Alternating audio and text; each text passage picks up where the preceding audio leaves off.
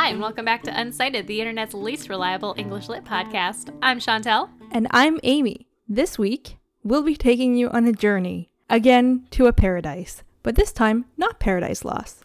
We're going to paradise, spelled P-A-R-D-I-C-E. Such a good segue. What the hell? We're taking you to Margaret Atwood's Oryx and Crake. Oh my gosh, but first, we have a peer review. I was so ready. You were in it. You were in it to win it. I was in it to win it. You pushed it to the limit. Yeah. So this peer review is from Ethan about Paradise Lost, which we read last week. We did. This peer review ruined my life. Oh, that's bad. Okay. Buckle in, sweetheart. Ethan pointed out that Sin's bottom half was the bottom half of a snake, but this description was given to us before the snake's legs were taken away. So she has the bottom half of a snake with legs. So she's bottom half lizard. My disappointment is immeasurable, and my day is ruined. Well, that makes a lot more sense now, doesn't it? I mean, it does. But I was kind of picturing, like, Roz from Monsters Incorporated a little bit. I know she's a slug, but, like, slugs are kind of like snakes if you don't look at them too hard. They're just snakes, but more slimy. Yeah, they're like slimy snakes. Comparatively to the non-slimy snakes. Yeah, so that's that. Thanks, Ethan, for... Thanks a lot, Ethan. Sometimes your peer review send us into turmoil. But yeah, this week, we're finally delving into Canadian literature. So exciting. We got there eventually. We got there eventually, and also this author is still alive. Maybe I should tag her. Oof. When we release this episode, at Margaret Atwood. Margaret Atwood's a Canadian gem. If you don't like her, you become legally stateless, like Tom Hanks in The Terminal. So how are you doing, Amy? So this was actually my pick this week. Like, you didn't even have to bring it up. I brought it up myself. You did, on purpose. On purpose. And, like, I'm okay with Margaret Atwood. If you hear this, Margaret, you're great. Sometimes I just have issues with the stuff you talk about in your books because they give me anxiety. That's not a reflection of you as a person. Or a writer. Her writing's like, it slaps. Yeah, no, she's a really great writer, but it's just like, you know, the anxiety. And y'all, if you get like anxiety, especially around pandemic themes, close the Spotify app. Like, just... Maybe this is not the book for you. Yeah. In the same vein as Station 11. Yeah. If you stay for the recap and at any point you feel like, woof, not gonna read this, you can just skip forward, just move on with your life, you know? We'll be here again in 2 weeks. So Oryx and Crake was written in 2001 to 2003. It was written during big turmoil in the United States, even though she's Canadian, beside the point. So it opens with this guy named Snowman, who's our narrator, our protagonist right now. Always a rad name. A super rad name. A name of someone who really likes winter or really likes cocaine. In this case, it might have been more cocaine. And he wakes up and he sees like these people that he's living with called the Children of Crake, also known as the Crakers, who are like this genetically modified humanoid. They're like these perfect little humans who could do no wrong. They have like intense innocence and they're vegetarians and they won't hurt anything, right? Except the fact that they have regular orgies. Only every 3 years. Only every 3 years? Is that true? Yeah, they only reproduce every 3 years. They swing around their blue phalluses every 3 years? Every 3 years. He describes it more than that implies. He describes it once.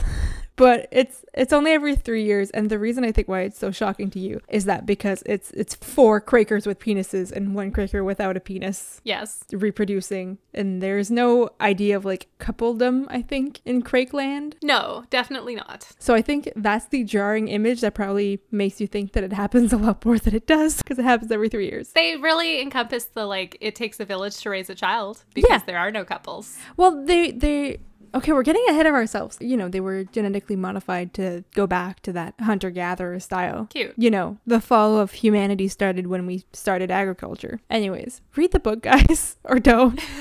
There's a lot of nuances here. So Snowman has these Crakers and he's trying to take care of them and whatever. But eventually he figures out like he needs sustenance and actual food. So he leaves to go to see Crake, who they see as like their god type thing, and get, you know, knowledge from him or whatever. So in his leaving, Snowman tells us the story of this guy named Jimmy. The world that this story takes place is a future time from us, and people live in compounds that are attached to their workplaces. Okay? Jimmy's parents were geneticists and microbiologists and that kind of stuff. And they lived in this compound that was basically suburbia. And Jimmy was like, you know, average at school. And his dad was really into making these like pigs that could regrow kidneys for humans. And his mom used to be a microbiologist, but eventually she quit her job and became super depressed and eventually left the family because she couldn't put up with the genetic modifications that were going on in the labs. And took his pet raccoon to release it into the wild. Yeah. Which was well-intentioned, but it definitely died because it had only ever been domestic. Yeah. So raccoons are raccoons and skunks, and I really want one. But you can't have one because that's basically the entire moral of the story. That's the entire moral of the story, but also imagine how cute that would be. Okay. Beside the point. I think there's like a Pokemon that kind of looks like a Rankunk. Yes. Yes. I know exactly which one you're talking about. Gotta catch them all, TM. Don't TM it. We don't have money. This episode was brought to you by Pokemon and Nintendo. No, it wasn't. No, it wasn't. We wish. My gosh, add Pokemon and Nintendo. Please sponsor us. So yes, Jimmy lives in this compound. His mom leaves him. He's really depressed. Blah, blah, blah, blah, blah. He meets this guy named Glenn, who we also know as Craig. So Craig is actually like an online persona for Glenn for this game that's essentially Plague Inc. Anyways, beside the point. Actually, very important in the point. Don't forget this part. Heavy-handed foreshadowing. You know, Jimmy and Craig are like BFFs, and they do a bunch of stuff together. They watch execution and child pornography. It's really weird. That part really threw me off. You know, like typical teen stuff. It made me feel really icky. But when they're seeing these graphic images, they saw this little girl, and like she looked directly at the camera that she was being filmed with. And it kind of like imprinted on both of them in different ways, but both negatively, I would say. I mean, yeah, not good. Not good. So eventually they go off to university. Craig is really smart, good at math, science, whatever. He goes to like, you know, the MIT equivalent, you know? A super well-funded bioengineering program. Yeah, like bougie math nonsense, you know? And our poor Jimmy, much like us, went to a liberal arts school that was not super greatly funded. This like crap rundown humanities campus where he's studying marketing. Yeah, it's called Problematics, I think. Is that what it's called? No, you're right. Okay, so he studies problematics, which is essentially just a fancy way of studying how to do advertising. So he does that, and then, you know, they graduate. Well, no, okay, there's this really important part where Jimmy goes to Craig's school to visit, and he sees this butterfly, and he asks, oh, is this butterfly real or fake? And Craig has this whole, like, issue with, like, what is capital N nature? Like, nothing's real. Everything's made up. I hate this guy. This is where you start to get annoyed with Craig. I mean, I don't think we're supposed to be sympathetic to him when he's watching like snuff films. No, I don't think we're supposed to like Craig ever. So anyways, you know, the story goes back to Snowman, where he is in his various trajectory towards seeing Craig, and he stubs his foot on something at some point. He raids some houses because the houses are empty. He finds some dead bodies because an apocalypse happened. So then eventually we go back to Jimmy and his story. Jimmy works for an advertising firm for a while. He finds out that his mom is dead in a really gruesome scene where they show him his mom's execution. Yeah. Terrible. We find out that Craig's mom died, suspicious of a disease that nobody else had. Same thing happens to Craig's uncle later. Oh, geez. Yeah. I don't remember this, but I think I can figure it out. Mm-hmm. So that happens. Jimmy goes to work for Craig, and then Craig is like, let me show you paradise. Spelled with dice, D-I-C-E, because we're playing a game of chance here. Oh my god, I didn't get that at all. That's so much more clever. I thought they were just spelling it weird because they spell everything weird in this book. No, this is a real thing. So Jimmy and Craig are BFFs, you know? They do things together. Craig takes Jimmy out on a tour in the plebe lands, which are the common folk lands. But, you know, Craig's like, oh, you might catch some diseases. So he gives Jimmy this, like, vaccination, right? Vaccinations are cool, guys. Do not let this book talk to you in any shape, way, or form. So he gets vaccinated and stuff. And then they come back and they chill out and they do things, you know, as bros. And Craig's showing him around. He shows them, like, the labs and whatever. And then he's like, I want to show you paradise itself, you know? And they go and they see these Craigers in their little dome enclosure with all the plants and everything. Their little biodome. This Garden of Eden. And Jimmy sees who else than the girl that was in the child pornography that they watched when they were teenagers. So messed up. And her name is Oryx. At least that's what Craig calls her. Whoa, we've got the title of the book. We got the title of the book.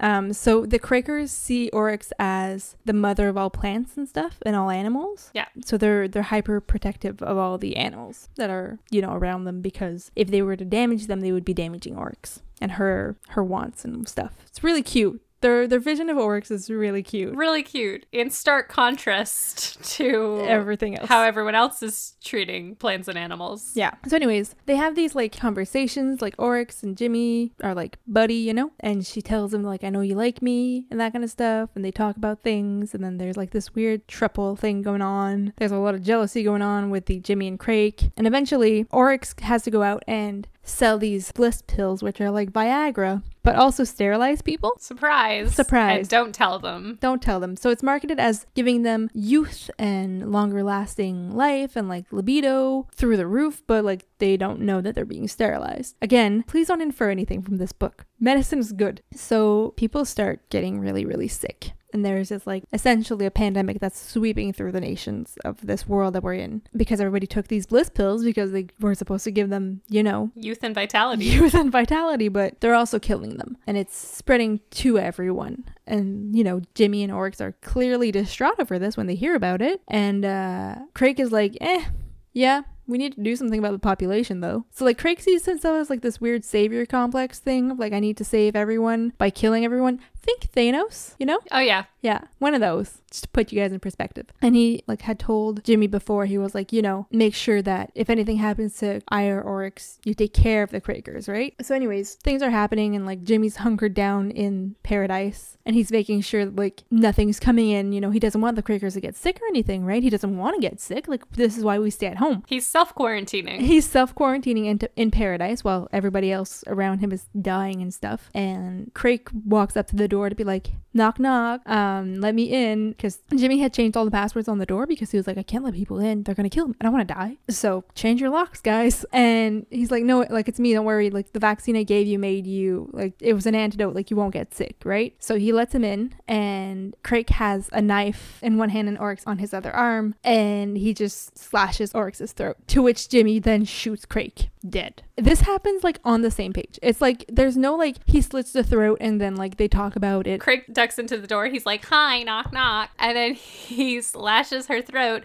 and then he gets shot. Yeah. There's no like conversation between good or evil here. It's just like slashed, shot, dead. It's very jarring when you're reading it. Like that's the part that I remember the most. Like the jarringness of all that. So anyways, our buddy Jimmy just stays in paradise for a couple days, drinking away his sorrows, because what else would you do if you just shot who you thought your best friend was? So he does that, and then eventually he realizes he can't stay here. The Quakers are running out of food. They're all confused. They're wondering where Oryx is, that kind of stuff. So Jimmy goes into their Garden of Eden and decides like, okay, well, I need to like get them out of here in order to preserve their life and stuff. Like we can't just let these people die. They don't know any better. And he goes in, he presents himself, and he calls himself Snowman. Whoa. We didn't see this one coming.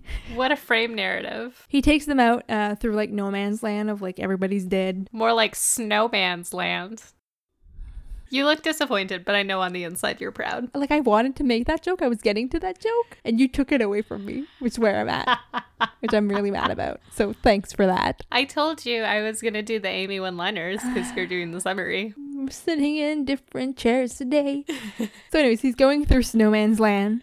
And, they eventually get to the ocean and they make up camp. So that's how like the book ends. But it's important to note here that during all these trials and tribulations, we often flash back to Snowman going through the compound to get all his, resources he needed from the beginning of the book. And he makes contact, I guess, with people like other humans who are still alive. He sees smoke signals. He gets like two-way radio frequencies from other people asking if anybody's out there. He gets radio stuff from Russia. Like clearly there's other humans who survived this plague, right? So as he gets back to the beach with his infected foot not doing great, he gets told by a Quaker he named Abraham Lincoln. Oh my god, that's so funny. He's like, oh yeah, there were other people like you around. And he's like, wait, where? And he, at the end of the book, he has to make the decision of like, do I stay with these Quakers or do I go see these other humans and whatever? And the book ends. Also, it's kind of like, do I stay with these Quakers and murder those humans over there? Or do I go with the humans? Yeah, there's like this weird decision he has to make, and he can hear like Oryx and Craig in his brain,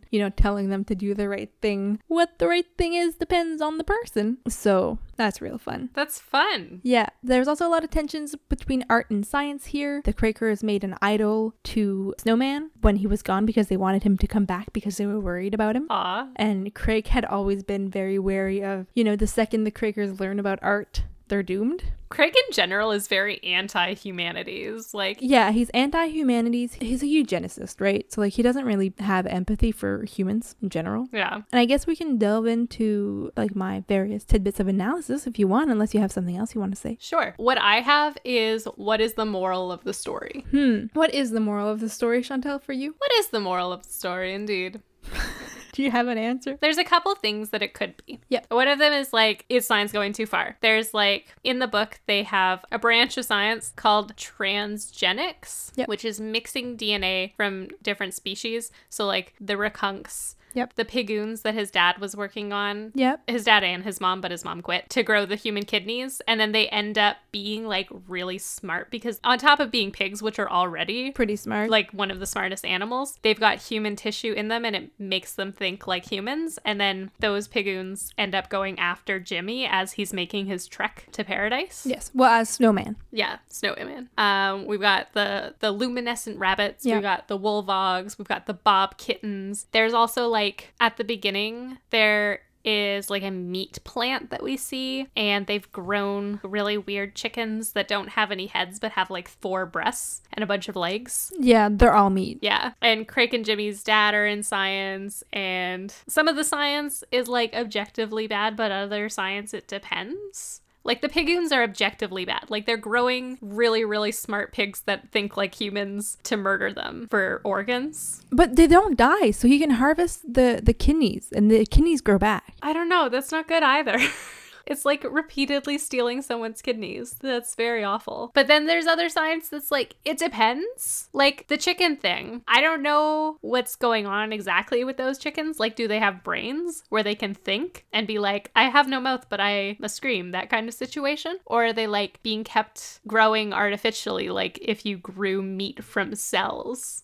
That's not objectively bad. That's kind of better than the alternative. Right. Then there's the thing of in general, is it warning against humans exploiting animals? Because there's a lot of they're messing with animals and it's bad. And I ended up doing my seminar presentation in grade 12 about this. I did it on this book and animal testing. And I played that song from Batty in Fern Gully where he sings about how he was an animal testing subject and it was very sad. Right. But then there's also the corporations in general are bad. The corporations have the compounds where people live and they're making suburbs and everyone else is living in poverty around them and it's just surrounded by desolation. Yeah, because that's the thing, where Craig and Jimmy grow up, they have all these lush lands and whatever, but it's all artificial. It's all artificially planted there because there's nothing anywhere else. Yeah, it's they're on the Vegas Strip and the plebe lands are in Nevada. Yeah. I've never been to either of those places. No, but I know exactly what you mean. It's a little strip of city and then the rest is just desert. Yeah. The corporations are maybe the police. I think it's private security. The Corpse is a corporation, but they're also kind of cops. Yeah. And they come after Jimmy and they keep hounding him where's your mom? And he's I don't know, I was 10 when she left. And they just barge into his house and show the execution. Yeah, and they execute her and then they show him the video footage of it, which is not good. Not bueno at all. And then Craig's business kills everyone. Yeah. With a dormant virus in his fake Bliss Plus pills, which were already going to be bad because they were secretly sterilizing people. Yeah, it's you couldn't just let them sterilize themselves out of existence. You had to also go kill them. He just decides he doesn't like where humanity has gone. And he's I'm playing the long game. I'm sterilizing everyone secretly. And then he's just kidding. I'm playing the very short game. And there's a pandemic right now and everyone dies in 3 days. Yeah. Craig is not a good guy. So I guess it's warning against exploitation in general. Exploiting animals, corporations exploiting people. Yeah. One of Jimmy's girlfriends, Amanda, has roommates. I didn't talk about Amanda because she's a blip in the book. But her roommates, they're the ones who come up with the idea of humanity was doomed the second we invented agriculture. And Jimmy at the beginning is ugh, that doesn't make any sense. But as the novel goes on, you can start to see that might actually have been where it started to go wrong. Because once we had food security, we were able to just have more people, you know, because we had more food. I don't care that we're 7.9 billion people right now. Like, it's not a great time, but, you know, we make do with what we have, right? We can't just start going eradicating people. That's not how this works. Ethics are something that don't exist in this book because they've completely eradicated the humanities. Yeah. We usually roast philosophy, but they're the ones with the ethics. Yeah, I think that's an interesting moral that the book could have. There's something to be said about like be careful who you follow blindly into their ideas, you know, to be critical of other people who seem to have all the power. Yeah, and critical thinking is something that's also in the humanities. Yeah. Congrats, English majors. We made it. We made it, guys. We finally are useful to society. But yeah, no, that's something that I think is really important right now. Like, the more I'm thinking about it, the more that I'm like, Craig could be a really smart Elon Musk. Oh, God. You're so right. He's exactly like that dude. It's like if Elon Musk had any semblance of scientific knowledge, it would be bad. This is not good. This is not good at all. But the book was good, except for the fact that it's a trilogy. Yeah. Like, it was written as a standalone. And then Margaret Atwood just wrote 2 more of them. Yeah. Surprise trilogy. Margaret, why? I actually read the trilogy and I like it. It doesn't follow Snowman that much. It follows other people mostly. So you don't need to read it if you're reading this book. You have to read Oryx and Crake really to understand the other ones. But do you really? You could just listen to this podcast and then you know all the facts. Pretty much. So another thing about Oryx and Crake is that it opens with 2 epigraphs. The one I want to talk about is the one that comes from Gulliver's Travels. Yes, tell me. So the main thing I want to focus on here is the weird parallels with Gulliver's Travels, and especially this like return to, you know, a simpler lifestyle. Let me explain. Hit me with it. I'm not going to spoil Gulliver's Travels and all the things I have to say about it because we will talk about it at another point. However, at the end of Gulliver's Travel, Gulliver goes home and he's not able to reintegrate with his family because he essentially thinks he's a horse. Okay. This makes so much less sense because you're not explaining Gulliver's Travels. But yeah, go ahead. So, okay, Gulliver visits a bunch of, you know, horses. They're called the Houyhnhnms, and they're sentient horses and they own humans. It's really weird. Anyways. They're human level intelligent horses. Like, horses are already sentient. Thanks. So anyways, I wasn't planning to explain that part, so I had to come up with a word, and I'm ESL, so deal. But Gulliver, like, he's at his house, like, after having, you know, dealt with all these Houyhnhnms and whatevers, and he can't stand the smell of his wife and, like, the way they eat, so he spends a lot of time in his stables. This whole going back to the agrarian lifestyle after having gone through different, you know, places that kind of, like, screw up your vision of humanity kind of thing, you know, because the various places he visits are way out there, you know, kind of like how the things that the corporations were doing were way out there. I think that same level of like wanting to return to a simpler lifestyle is embedded within Oryx and Crake, the novel. Yeah, I mean, that's what everyone does by force, and that's what Crake wants, because he decides that, like, humanity's gone too far, but it's like you're part of that problem. Like, the problem is evil corporations doing really awful bad science things, and that's currently what you're doing as we speak. Yeah. Like, you could just be part of the solution instead of killing everybody. Yeah. But no, he decides not to do that and start fresh with blue phallus human mutations. Yeah. So that's fun. I want to bring in that aspect because I have a lot of feelings about what happens to Gulliver when he goes back. Which I'm jazzed for. It's going to be a lot of fun, but I don't want to ruin it right away. So I just wanted to bring up the fact that it's one of the epigraphs, and I think it's important. What's the other epigraph? What is the other epigraph? I didn't care.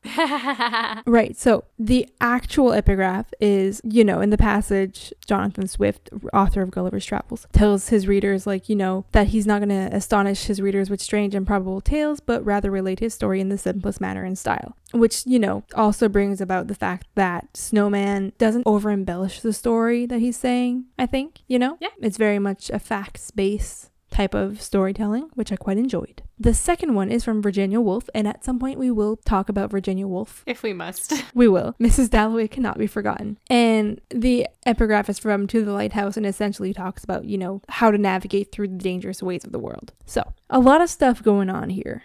Yes. I have nothing else to add because I didn't want to talk about the Virginia Woolf one. Okay. The other interesting part is that Oryx and Crake are both named after extinct animals within the novel. The Oryx and the Crake are extinct. They're birds, right? Both of them? Are they both birds? I know that Crake is a bird. Oh, no, Oryx is a type of antelope. Ooh, fun. fun. Yes. I think that comes from when they were playing the Plague game. Yes. On their computer, like all the players needed to name themselves after extinct animals. So it's partially that, but like Oryx never played. So what happened is once Craig had Paradise, Craig made sure that everybody had a name of an extinct animal, and he tried to get Jimmy to have like his old screen name, but Jimmy really hated it. Do you remember what it was? I don't.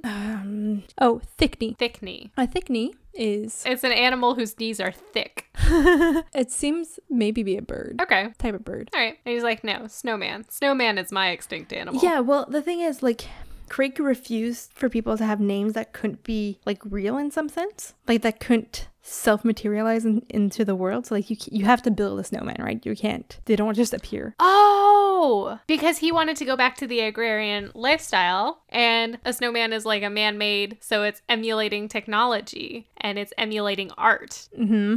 It all comes together, doesn't it? And Craig hated nothing more than the arts. Oh, that really hurt my arm to do the mind blown because I just got my vaccine, but it was worth it because my mind is blown. Yes, but now only on one side. So yeah, he tried to give him a name, and like Jimmy just wasn't having any of it because he was like, I don't want this name. I have no feelings about it. Also, I think it's cool that his Renkunk was named Killer. Because they're little herbivores. Yeah. They're little scavenger herbivores. Yeah. The Ratkunks actually sound really cute. So yeah, it's a type of dystopian novel, obviously, where the world's gone to shit because of a devastating disease. And I thought that was interesting prior to the pandemic, and now I'm just scarred for life. So there's that. Now this is the kind of book that the plandemic people would be like, Well, eh? that's the thing. The news channels within the book were talking about big conspiracy theories, and I'm like, oh, Jesus Christ. I'm like, this is just happening. It's just a thing, you know? Pandemics happen, and apparently it's big government conspiracies. In this book, it's big corporation conspiracies. Corporate conspiracies, yeah. But, like, it was talked about as a conspiracy. Wow, that's bananas. That is bananas. I mean, but it was a conspiracy, so they weren't wrong there. They weren't wrong at all. I think this is the kind of book that you can no longer draw too many parallels with real life where it just all falls apart. You can't draw too many parallels or it starts to hurt. Yeah, you really can't. It just stops making sense. Yeah. Entirely. And also, like, okay, so we can talk about how Craig obviously killed his mom, right? Yeah, he definitely killed his mom as like an experiment with diseases. So his mom died while he was present, and like nothing more was made of it. She just died of a disease. And then when Craig is telling Jimmy that his uncle died, like Jimmy asks him, like, were you with him? And Craig's like, oh, in a way. And it's like, okay, he obviously tested the pill disease on him. That's so messed up, dude. There's so many, like, Craig is gonna be a terrible human being. Craig is a sociopath. He actually is. Or maybe a psychopath because he actually acts on it and kills people. I think psychopaths are the ones who act on it. But we don't have psychology degrees. You can tell because he's watching the snuff films and child pornography and he's like, this is a fun activity. Yeah, like he's watching people get executed and he's just like eating his popcorn. Yeah, like, ugh. Yeah, Ugh. no. Like they're crowded around their desktop like people watching Potter Puppet Pals. Yeah, so like obviously like some teenagers will go and watch porn, right? Fine, whatever. That happens, I'm sure. There's a difference. But they're not like being maniacal about it, you know? They're not watching people die. No, well, I hope not. That's not a normal thing to do, I don't think. Again, we did not do this stuff. We watched Potter Puppet Pals. I was up here watching Good Mythical Morning instead, while studying for my physics exams. I was not watching people die. So, yeah. But then again, they live in a different time, different world. Yeah, I still don't think it's normal. No. Something about the Quakers, though, that I read in the Sparks Note that I thought I would bring up. So, this is straight up from the Sparks Note, but I thought it was interesting with our reference to Paradise Lost earlier. The Quakers' exit from paradise at once echoes and reverses the meaning of the biblical story of Paradise Lost. In the Bible, God expels Adam and Eve from the Garden of Eden after disobeying his orders not to eat from the tree of knowledge. For this reason, their departure from paradise is bound with notions of exile and sin. In the case of the children of Crake, however, their departures from paradise does not represent a form of exile or punishment. In fact, Oryx had taught them about the plants and animals specifically to prepare them for life in the outside world. Oh, and then Jimmy's like, here's some knowledge. Go, be free. And it's not a sin on them, it's a sin on their creator. And it's interesting because Crake is fully playing God. Yeah. The whole time. The entire time. But like, they get out and they're fine. And when Jimmy's mom is killed, she tells him like, goodbye, remember Killer, I love you. And like Killer, as you mentioned before, was a wild animal that they caged in and wasn't going to be able to live on its own in the outside world. Whereas Oryx did prepare them for the Quakers to be able to live in the outside world that they had to. Like it was bred in captivity, so it was like domestic and it was like not ready at all. You know, like the Quakers, except the Quakers were prepared. Yeah, and they were a community, so that's better. Like one Quaker going out on their own might have not been okay. One Quaker going out on their own would probably be laughed at because of its blue penis. And they're naked, always, because it's the Garden of Eden. Yeah, and they're fine with being naked. Like, they're all, like, weirded out by the fact that, like, Snowman wears clothes, and, like, as Snowman leaves to go see the other humans, he only puts on his bald cap. So, there's also that. Oh my god. But I thought that, you know, the paradise, like, leaving paradise actually being a good thing. Huh? Yeah. Huh? That's interesting. Yeah. Do you have anything else to add? Yeah. 'Kay. I would like to talk about this book in defense of sci-fi. Okay. I didn't think we had to defend sci-fi, but keep going. Okay. So, Oryx and Crake is Margaret Atwood's purest work of science fiction, I think. Yes. At the time that she wrote it, she was still doing that thing that she did where she was like, oh, I don't write science fiction, I write speculative fiction. Because, and I quote, speculative fiction encompasses that which we could actually do. Sci-fi is that which we're probably not going to see. She didn't see like different branches of sci-fi. She was like, okay, there's sci-fi, which is like cheesy space operas, and then there's me, who's literary. Right. Which is like kind of a crappy way to treat genre fiction because genre fiction can be very literary. It's very gatekeepy, Margaret. Yeah. She's turned over a new leaf on that. There was an interview I found about the Handmaid's Tale TV series. Right. Which, again, spoopy. Spoopy. People were coming after her and being like, you are a prophet. You foresaw the future, you know? Except she was like, I'm not a prophet. In science fiction, it's always about now. There are many possibilities, but we do not know which one we are going to have. So it's like science fiction, speculative fiction writers look at the problems that are currently happening and they're like, what's the like most extreme bad thing that could come of this? And unfortunately, most of them have happened. Which is why we keep having, like, looking back and saying, oh, maybe those sci-fi writers were prophets. Yeah. When it's just they were like, we weren't ready for the SARS outbreak. Imagine what's going to happen if we have another. Or if the SARS outbreak got worse. And then we have Station 11. Yeah, Ray Bradbury was like, hey, people are doing really weird stuff with technology. What if we had a talking house that made your coffee for you and played you music? And then we got There Will Come Soft Rains. Ouch. Ouch. Yeah, I think that's it for us. Do you have a rating system for me? I do. On a scale of 1 to 10 rakunks, what would you rate this? Oh, I actually really liked this book when I read it. When I read it, I would have probably given it 10 out of 10 rakunks. Now, in the current context, I can see how it would be a bad supporting argument for conspiracy theories. So I'm going to drop it down to a 9 out of 10 rakunks, which is still a lot of rakunks. Like if you had 9 rakunks running around your house, that would be much. That would be many rakunks. Many rakunks. Yeah, no, I agree with this. I think that's a good rating system. I don't... So I've lost all my notes from 2016 when I read this, which is very sad.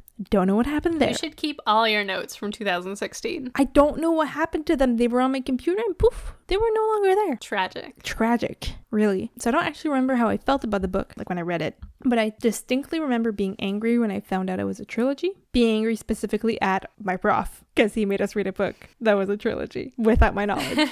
Had I known, I probably would have skipped that reading. Which, again, I never do, but like still. Yeah, it's someone like, hey, person who's been living under a rock for the last 30 years, would you like to have a movie night? It's kind of a long movie, but I think you'll like it. And then they show you the first Lord of the Rings. Yeah, well, the thing is, like, in another class I had with this prof, he made us read an entire trilogy. So I don't know what happened there. Yeah. I mean, the other ones are less literary. Like, they have less to delve into, I think. Less pizzazz. Yeah. Interesting. But yeah, no, I liked it as well. I think it's one of the only works of Margaret Atwood that I've ever read. because I didn't read The Handmaid's Tale. So I've read so many Margaret Atwood books. I am obsessed with her. And her poetry is really good too. I like everything that she puts into the world. I've read some of her poems. I think she's obviously a treasure for a reason. However, a national treasure, some would say. Some would say, but she hasn't really crossed my desk that often. And I think with the stuff that she writes, it's probably best because, again, I have a lot of anxiety. So there's that. Let me see if I can think of anything that you would like by her. You might like, yes, Hegseed. I think you would like Hegseed. It's based on The Tempest. It's got a lot of Shakespeare references. It's not sad, I don't think. Is it a fan fiction? Is it a fan fiction? Like, it's about people putting on The Tempest as a play. Oh, that sounds fun. I think you would enjoy it. I'm for it. She's written several books about prisons lately, and that's one of them. Right. But yeah, I think she does write a lot of like dark stuff because, again, she writes a lot of speculative fiction. Not all speculative fiction, like Cat's Eye and The Robber Bride weren't speculative fiction at all. But yeah, she looks at like, what's the darkest route we could go? Yeah. What's the darkest timeline? And then she takes that and makes it a book. Also, would like to bring up the fact they were making a TV show of Mad Adam, like the trilogy. Oh! However, it was developed by HBO and then HBO dropped it. And it was developed by Paramount and Anonymous Content, and they were going to bring the trilogy to cable or video on demand, but nobody has agreed yet to carry the series, which I think is weird considering how well The Handmaid's Tale has done. Yeah, I think people would really like it. I liked it. The last update we have on this was in 2018, so I'm guessing that now with the whole pandemic thing, they might not want to delve into it right away. We might see it in like 2030 maybe, but still. That's a good point. Yeah. Anyway, yeah, I think that's it for us today. Yeah, that's it for us today. Thank you for listening. If you enjoyed this episode, please head over to iTunes/Apple Podcasts and give us a 5-star review. We really appreciate it. We love hearing what you think, and also it helps other people find us. Please share this episode with your friends and family and enemies and even strangers on the street that you just find. Just be like, hey, have you listened to Unsighted, an English lit podcast? It's really good. I really want people to like accost me at my bus station when I eventually take the bus again. Be like, have you listened to this podcast? And I'll be like, yeah, hi, I'm Amy. Yeah. I want to be recognized by people telling me to listen to my own podcast. I mean, that's the dream. That's the dream. That's when we've made it. If you have any comments about this episode or ideas for future episodes, you can send us a DM on Twitter or Instagram at UnsightedPod or email us unsightedpodcast@outlook.com. Yeah. And if you don't have any comments, questions, or suggestions, you can send us pictures of your animals and I will post them on the weekend over on Instagram. If you want credit, you can let me know. If you don't want credit, you should also let me know that. But this week we posted some kitties from Haunted Hospitality Pod. That was really good. Thank you. We have some spooky kitties over there, so you can go check them out. Thanks for listening. We hope to see you in 2 weeks. And as always, we're excited, unavailable.